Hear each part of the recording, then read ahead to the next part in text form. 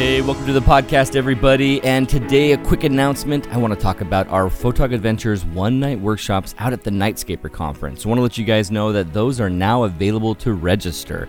We've decided where we're going to go because we're going to avoid a lot of the crowds that are going to be at Arches and all at Mesa Arch and all nearby. And so everyone's having to go to multiple different places. And so they're showing as, we'll go here, maybe here, maybe here, maybe here. Well, what we're going to offer you guys is very specific locations that we're going to go. They're going to take an hour and a half to drive to them, or they're going to take an hour to drive to them. And we're hoping that you'll want to join us. So out there for the Nightscaper Conference from May 1st, 2nd, and 3rd, everyone's doing these one-night workshops. And it turns out all the other one-night workshops are sold out. And so most people who are looking to be there and want to go out at night are running out of options. And so if you guys are considering doing this, make sure you jump into it right away. We're going to fill up pretty fast as well. So what we're going to do, May 1st, that night, we're going to do a Goblin Valley area. So we're going to drive an hour and a half. It's only an hour and a half to get out to Goblin Valley. The Milky Way gets up at midnight, and it's a big, arcing May panorama Milky Way. And so we have lots of time to get out there casually after eating dinner and have some amazing light painting, low-level lighting opportunities out in Goblin Valley. Then the next night, May 2nd, we're going to go down to the Needles District, which is also an hour and a half away just south of Moab. You think it's closer, but man, you got to go all the way down and then come all the way into the Needles District, the visitor center there, and then we're going to continue on past that to an area where we can face the east, see the big panorama Milky Way, and have a bunch of giant rock mushroom shapes that are going to take place in your frame, very large. We can have them set up to be underneath the big panorama, or we can connect, two big ones with the panorama. So here's a big old rock light painted, and then there's the core, and it goes all the way up over to the other side. So that's on May 2nd. And then on May 3rd, we're going to Island in the Sky in the Canyonlands. We're going to take this Martian terrain, grand vista panorama at sunset or blue hour, and then it's going to capture a secondary panorama, a panorama of the sky that's separate. It's a time blend. It's not a composite, but it's going to be a different challenge of handling the masking between those two time periods, and we're going to show you guys how to do that. And so that'll be on May 3rd. So what's happening here on the Nightscaper Conference one-night workshops is around $250 a night, and you could choose to be a part of every night or just 2 nights and just come to one, whatever you'd like to do. And so when you come to go to Royce Bear's Nightscaper workshop page, and you will see us on there with the very bottom for our one-night workshops, and you can find the link there. You can also find the link down below in the description, or you can go to workshops.photogadventures.com/1-night-workshops. So yeah, just look at the link below and find it there, and you can sign up for how many nights you want to join us, and there will be discounts on each night. So if you go for one night, it's $250, 2 nights, it's $450, so it's $50 off for buying 2 nights, and if you go for 3 nights, it's only $600. So you can get a 3-night workshop that's only 1 night shy of a full workshop of 4 nights, and it's only $600. Check this out. See if you guys want to join us for that. Get them before they sell out, because most people who are coming to the workshop who haven't gotten a place yet, and even if they don't know us, they might consider joining us for those locations and having a safe way to get out there. So it's going to be a blast. I am right now sitting next to a hotel bed in Crescent City, California. Today is the first day of our listener adventure up here in Oregon coast, and Brendan, Drew, and Kirk are all out at the Redwoods. I was up way late last night finishing up this site so that we could do it, so I just slept until 10 a.m. So here I am finishing this up, letting you guys know that these things are available, and we can't wait for the listener adventure to happen. Oh, it's going to be awesome.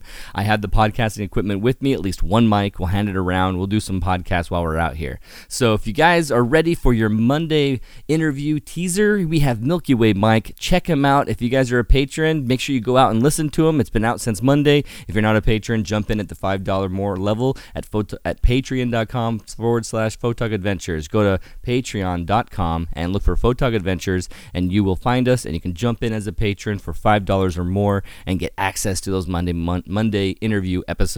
So here's your teaser from Milky Way Mike. It was a lot of fun. Hey, welcome back to the Photog Adventures podcast. Guys, we're here with Milky Way Mike. One of my favorites is Island Beach State Park in New Jersey. I've heard of that, and that one. Is that one's kind of funny because they get like these older retired people to operate the gate to let you in late at night, even in the middle of the winter time. Like I went there in March, really, and there's still like this old guy, checking to make sure that you you have a pass and everything like that. And I'm like, really? So they charge you? They charge you a park fee to go on a night? You have to pay. Wow. Yeah, you have to pay to go on. I would just get a season pass. It's pretty cheap, but Ironically, though, if you want to go at night, you are only allowed there if you're fishing. Oh. So I would bring a bucket and a fishing rod. And my With your fishing camera. rod's for like freshwater fishing. It's not even meant for the ocean. Right. So I'm like, yeah, I'm here to fish. And then I would bring all my camera gear as well. And I would have to sneak in there to take pictures of Judge's Shack, which is very popular, and as a a foreground image that people like to use in New Jersey. But it's funny that you're only allowed there at night to fish. So if they I've catch seen you taking that guy. pictures of the Milky Way, So if you actually tell him I'm here for photography, he'll just straight up deny you. they could. Yeah. Wow. They could. Yeah. That's they, funny. they would Paying say, them anyway, but it doesn't matter. to be Yeah. honest, they most likely would be like, well, you need a fishing rod in the water at all times. And, yeah, it's silly. There's someone there who's seen you a bunch of times and says all the time, "Oh man, that kid, he never catches anything. I've never seen him come out with anything. He's here all the time." It's practice. Well, when I went- Catch and release. When I went in March, it's super cold. It is the beginning Milky Way season, and he's like, "Are they really biting? It's really cold out." And I was like, "Yeah, I don't know. We'll see." I'm an optimist. Don't try and change me. Yeah.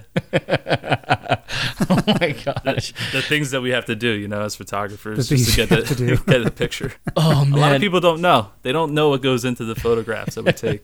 It's true. It's true. We don't have any gatekeepers at our locations here in Utah, thank goodness, where they're like, you can only be here if you're hunting coyotes. Are you here for hunt right. coyotes? Then you're allowed. Yeah, luckily we've got a lot of open space where it's just managed like locally, and like the guys that manage it don't even have a clue where half the places are. Oh, yeah. There's like, yeah, just don't kill yourself. You can go wherever you want. Try not to make it so that we have to come rescue your body, alive or dead. We just don't ever want to see you again, okay? Yeah. See you. That's pretty much it. Yeah, actually, a good spot though that I've been recommending to a lot of photographers here in Ooh, New yeah? Jersey is either Assateague Island or I think it's Chincoteague Island in Virginia, but Assateague is in Maryland. Yeah, yeah. And that's only about a 3.5 hour drive from like central New Jersey, and the light pollution difference is like night and day compared to New Jersey. Literally, in New Jersey, you have Philly and New York City, and we're like a Bortle class, I don't know, 5 or 6 shooting into a 4 or 3 over the ocean. Mm-hmm. But in Maryland, that you're in like a Bortle class, I want to say 3 or 2 shooting Right. into the ocean into a 1. So it's so nice there. What an And unexpected. one of the first things that I like to recommend to a new astrophotographer or Milky Way photographer is to take a long exposure of the foreground first. Typically, anywhere from 2 to 6 minutes long at a lower ISO to give you a nice clean foreground image.